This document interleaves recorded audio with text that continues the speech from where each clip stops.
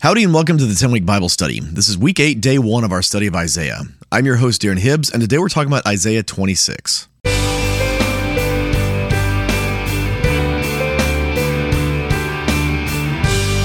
Well, welcome back to the 10-Week Bible Study. Again, I'm your host, Darren Hibbs. Would you join me as we pray before we start today? Lord, would you open our eyes and our ears to hear what your word has to say to us, God? Speak to us and fill our hearts with the knowledge of you. We want to encounter you in your word today. In Jesus' name we pray. Amen. With that, let's jump into God's word. I'll be reading today from the NIV. This is Isaiah 26, starting in verse 1. In that day, this song will be sung in the land of Judah. And let's pause right there. In that day. Isaiah starts this passage out, and it's going to be a song, but he says, in that day. So what is that day? Let's read on and see if we can find some context for that in this passage. All right, continue on in verse 1. We have a strong city. God makes salvation its walls and ramparts. Open the gates that the righteous nation may enter, the nation that keeps faith. You will keep in perfect peace those whose minds are steadfast because they trust in you. Trust in the Lord forever, for the Lord himself is the rock eternal. He humbles those who dwell on high. He lays the lofty city low. He levels it to the ground and casts it down to the dust. Feet trample it down, the feet of the oppressed, the footsteps of the poor. So here, Isaiah is talking about, this city. What city are we talking about? We're talking about Jerusalem in this city, in this song here, right? We start out with, the land of Judah, but the strong city obviously is going to be the city of Jerusalem. And so we've got all of this stuff going on, right? There's going to be perfect peace in this day. So that's giving us a little bit of an idea of when that day is going to be. There's no perfect peace right now.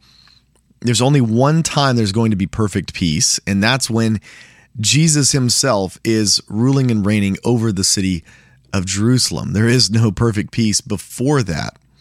And so Isaiah is calling everyone to trust in the Lord forever, the one who is the rock of Jerusalem. All right, and so we're talking about how he's going to lay any lofty city low. He's going to level it to the ground.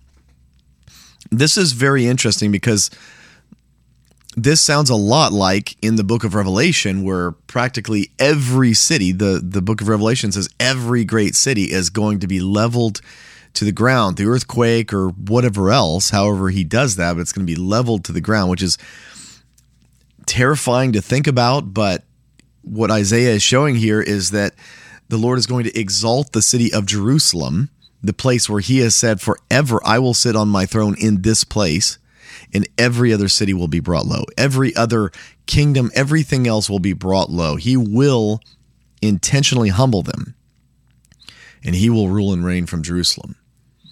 So let's continue on. Verse 7. The path of the righteous is level.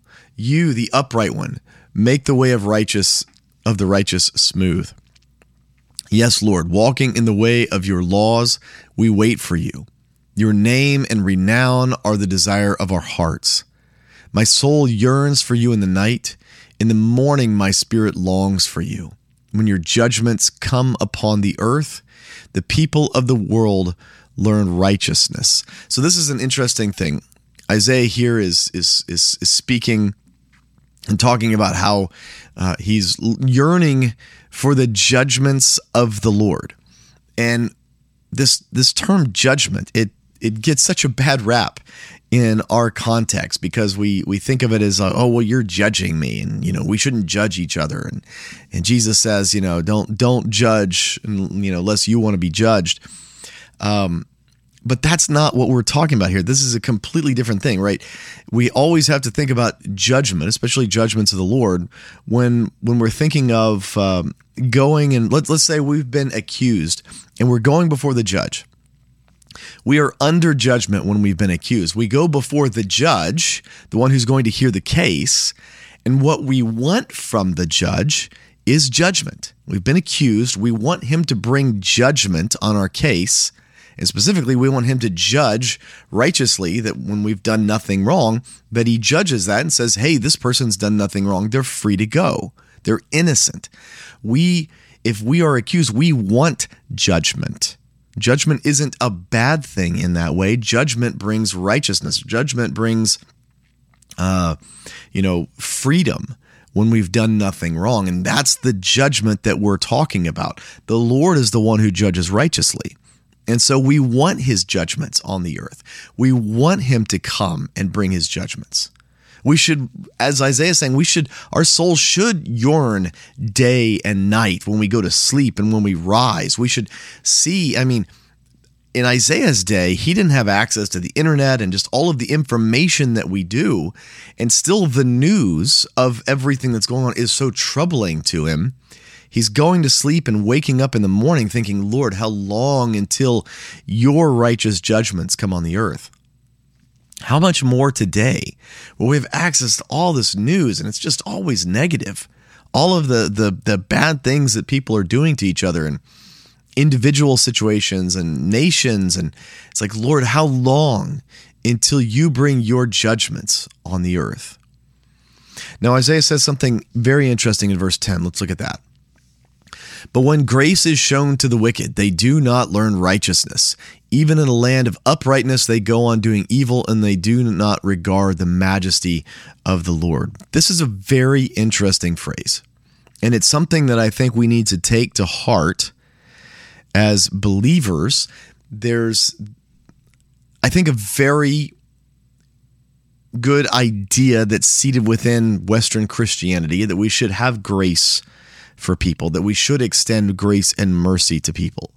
What Isaiah is saying here is that is essentially proverbial in nature.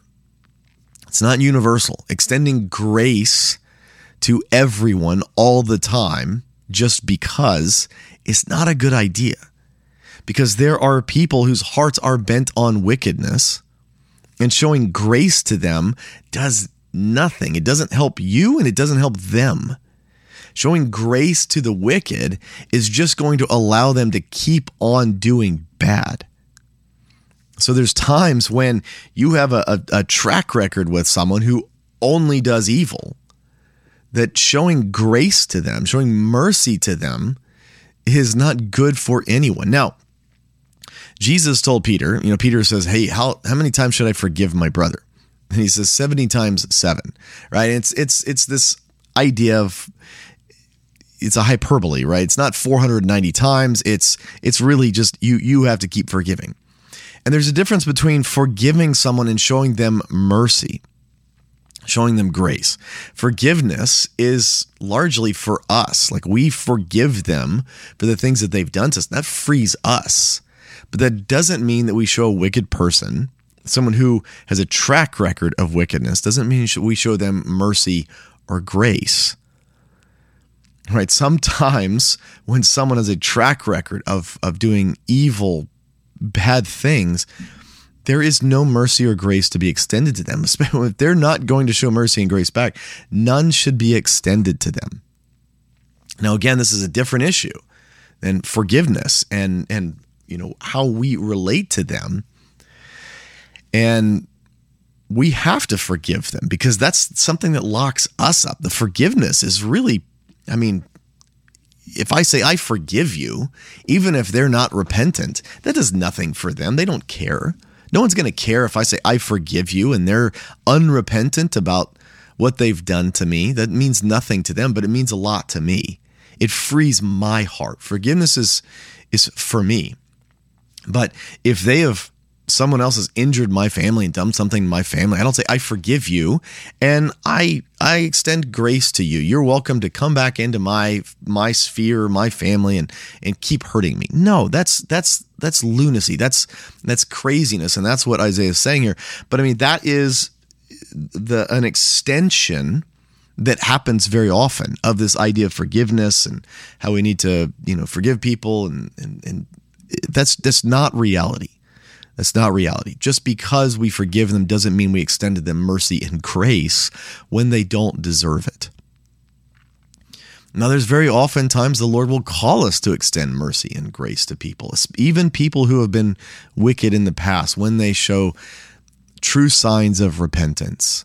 But if there is no signs of repentance and they just want to keep on going wicked, you do them no good by showing them mercy or grace. I think this is a very important point. This is not the only time in Scripture where this is very, very clear. But Isaiah is saying, listen, in the context of this city, in this day, Lord, you're going to bring your righteous judgments, and you are going to show no mercy to the wicked. You are going to show no grace to the wicked. And that's the difficult part, right? So if someone has harmed us, we need to forgive them. But then being able to show no mercy or no grace can look like unforgiveness.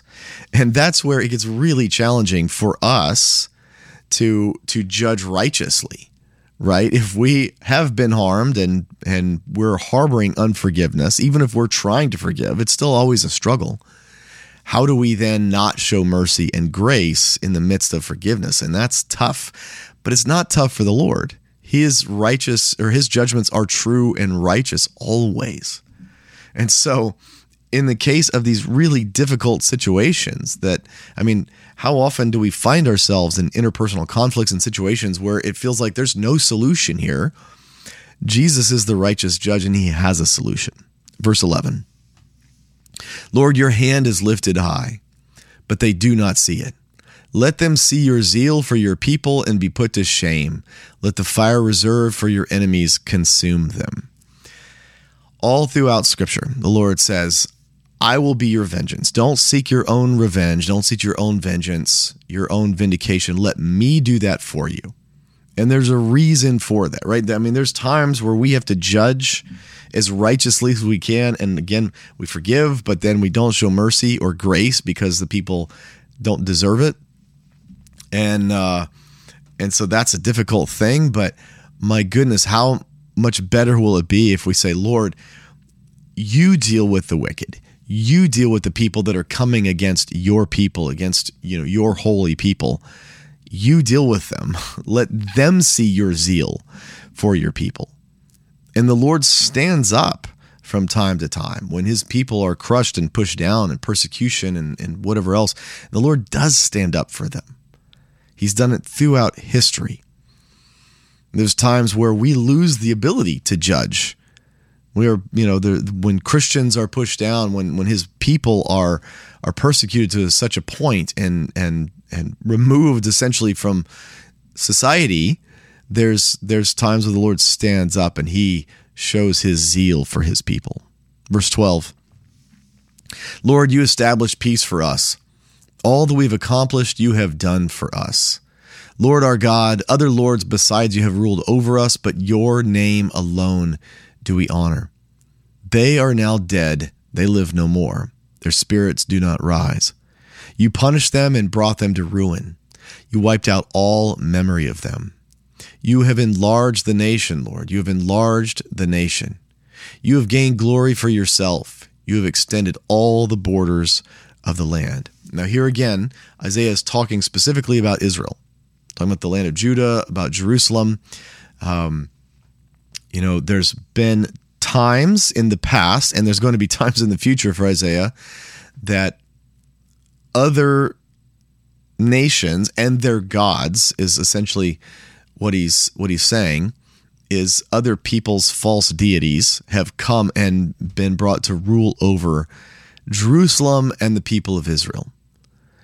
But all of them will die. All of them, exist no more. What Isaiah is saying is they never really existed. They're demonic. They're not real. They're fake. They're phony.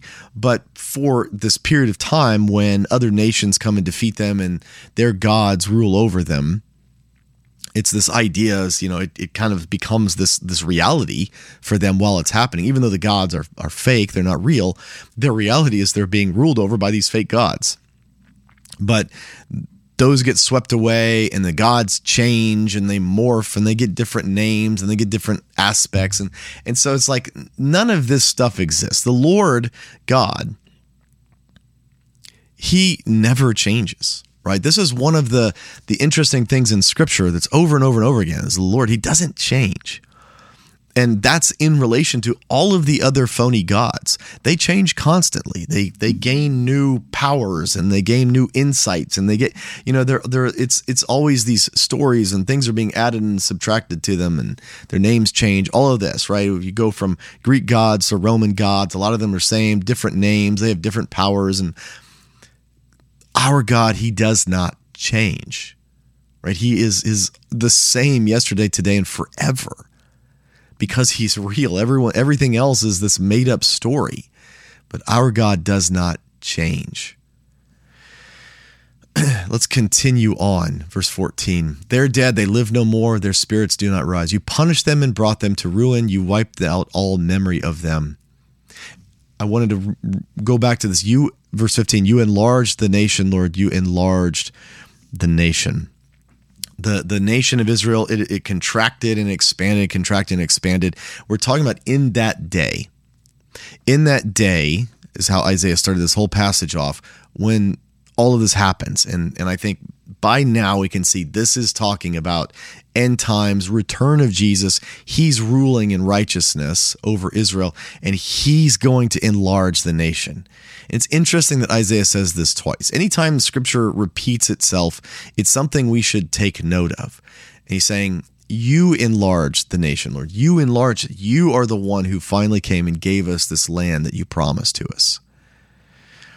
And then you've gained the glory for yourself from this. Let's continue on verse 16.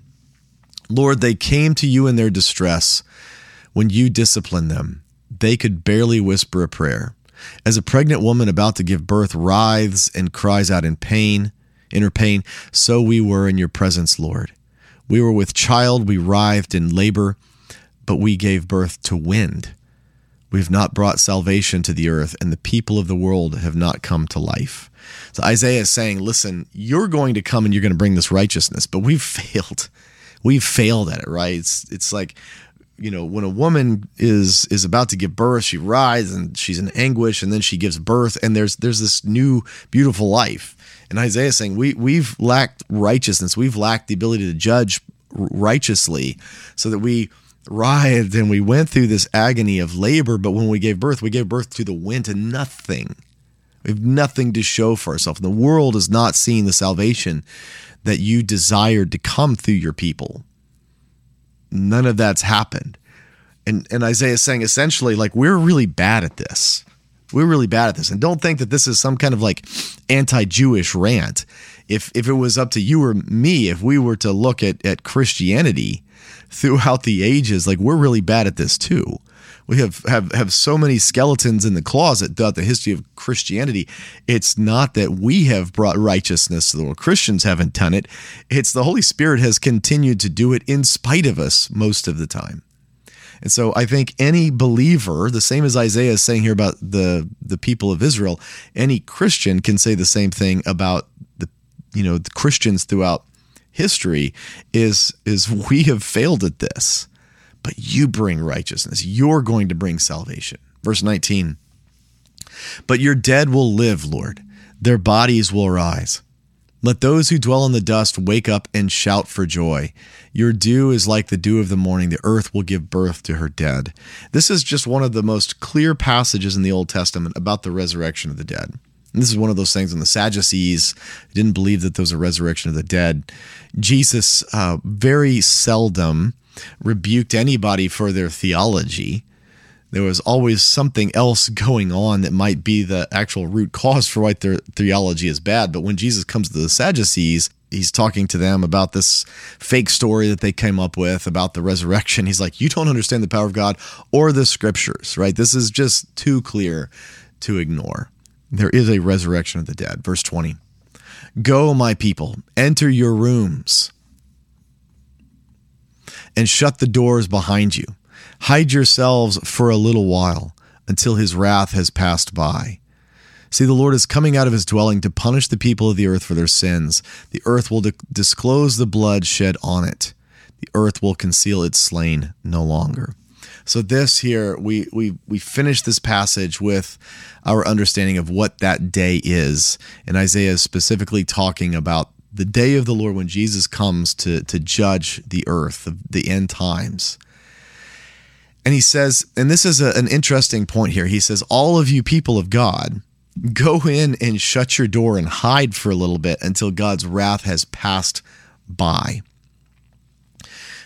There's so many theologies that are surrounding the end times that Christians and God's people will be raptured and spared from the end times because, he hasn't appointed us to wrath, which is very true. The Lord has not appointed us to wrath, but that doesn't mean that believers and other people will not be in the end times, that there will be some rapture before then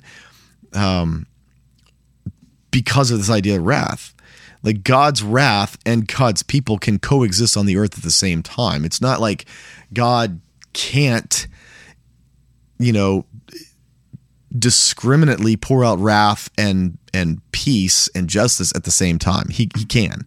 He did it in Egypt, right? God's wrath was poured out on the Egyptians and he spared the Israelites. In the same way, the Lord's promised over and over throughout Scripture about the end times that his wrath will be on display in the earth, but it's not going to touch his people. It's going to touch those who make war against him and his people. And so God's wrath and God's righteous judgments and God's protection can all coexist. It's not like the Lord is like, I've got to pour out my wrath, but I don't know how to do it any other way but indiscriminately. That's not how this works. And so if you ever looked at the end times and looked at the judgments that are in the book of Revelation and be like, I don't want to be there. Actually, I think if you were in Egypt, even though if you were an Israelite in Egypt and you saw the judgments of the Lord on the Egyptians, it'd be like, holy cow, this is amazing. Holy cow is probably the wrong word there since they ended up using a holy cow as a false god. But you get what I'm saying is they had to have been like, oh my God, look at what you've done. Now, in the midst of that, the Egyptians continued to press down on the Israelites during the period of that judgment. And those are the things that happen simultaneously in the end times, is the Lord brings his judgment against the wicked, and the wicked double down in their rage against God's people. Those things happen simultaneously in the end times, and not just the end times, they happen simultaneously throughout history. This is not something new to the end times, is that the Lord releases wrath and judgment, and that the people who are receiving that wrath and judgment take it out on God's people. That's always happened. What makes it different about the end times is the scale at which it's going to happen. But in different contexts and localities, that's always taken place. It comes and goes, it ebbs and flows. So the end times is nothing new. It's just so much more of something that's always gone on that it ramps up to a point of unsustainability to where the only way the earth is saved is by Jesus returning. That's the difference between the end times, and that's the day that we're talking about here in Isaiah chapter 26. For the 10-week Bible study, I'm your host, Darren Hibbs, and I can't wait to see you next time. Hey, thanks for watching the 10-week Bible study. If you've enjoyed this, would you consider doing that whole like and subscribe and bell thing you're always hearing people talk about? It really helps other people find out about the show, and my heart is for people to fall in love with God's word. Thank you.